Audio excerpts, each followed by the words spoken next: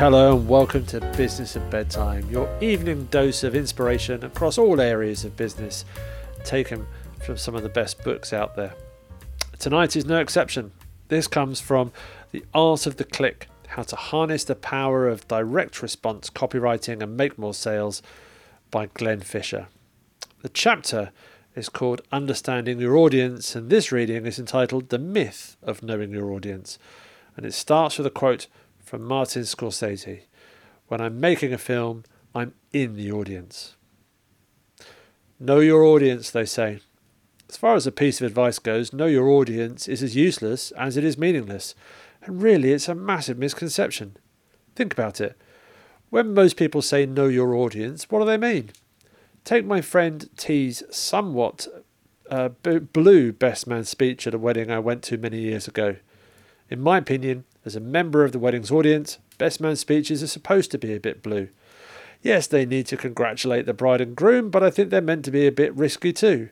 It's tradition to reveal the odd rude story from the groom's past. I thought T's speech was funny, as did many others there. Some less so though. How come? The trouble is, at a wedding you get all sorts of people, old and young, the thick-skinned, the easily offended, the humorous and the humourless. And it's not just weddings. This is universal. It's the same for any occasion where you're required to communicate to more than one person. Let's say you're at a gardening event doing a talk about irrigation. Know your audience, they say.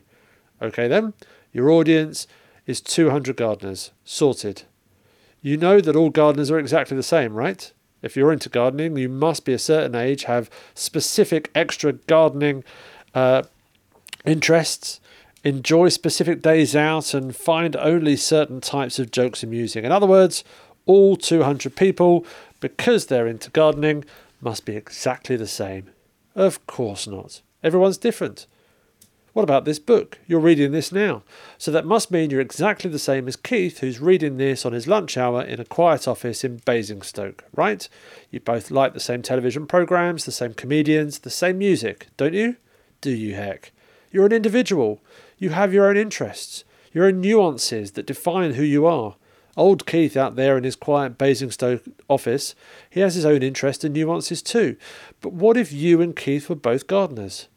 What if you had to sit through a dull speech about irrigation? You want it to be jazzed up a bit, right? Problem is, Keith doesn't. He likes irrigation talks boring and bland. You can see the problem.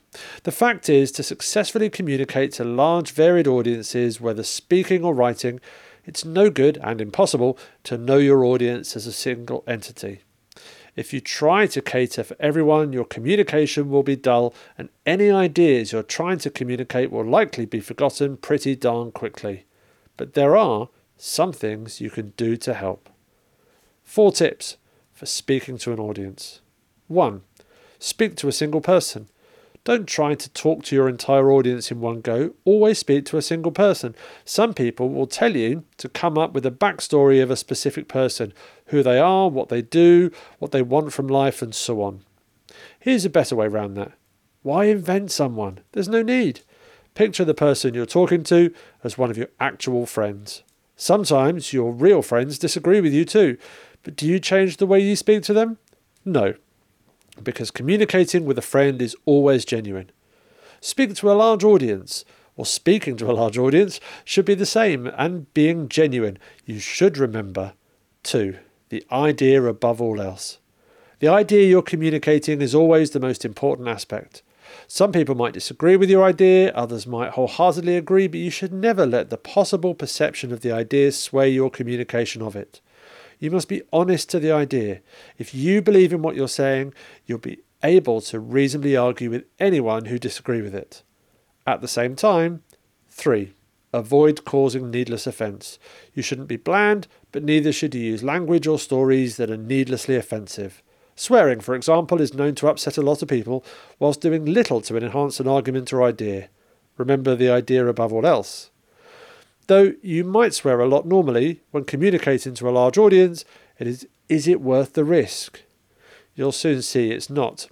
And finally, 4. Be yourself. People try to complicate things. They think that if you're talking or writing to a load of people, you need to affect some kind of professional delivery. Come off it. If you were telling your partner you loved them, would you adopt an increased professionalism? May I be so bold as to declare my affections for you? Or, your appearance today is of an excellent standard. I don't think so. Does talking like that make your idea any more effective? No.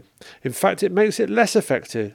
I love you, and you look gorgeous are both much more natural and will be more effective. Remember to always talk or write how you normally would in a normal situation, and you'll find that you're able to communicate your ideas a lot more genuinely and effectively. Thanks for listening. Good night.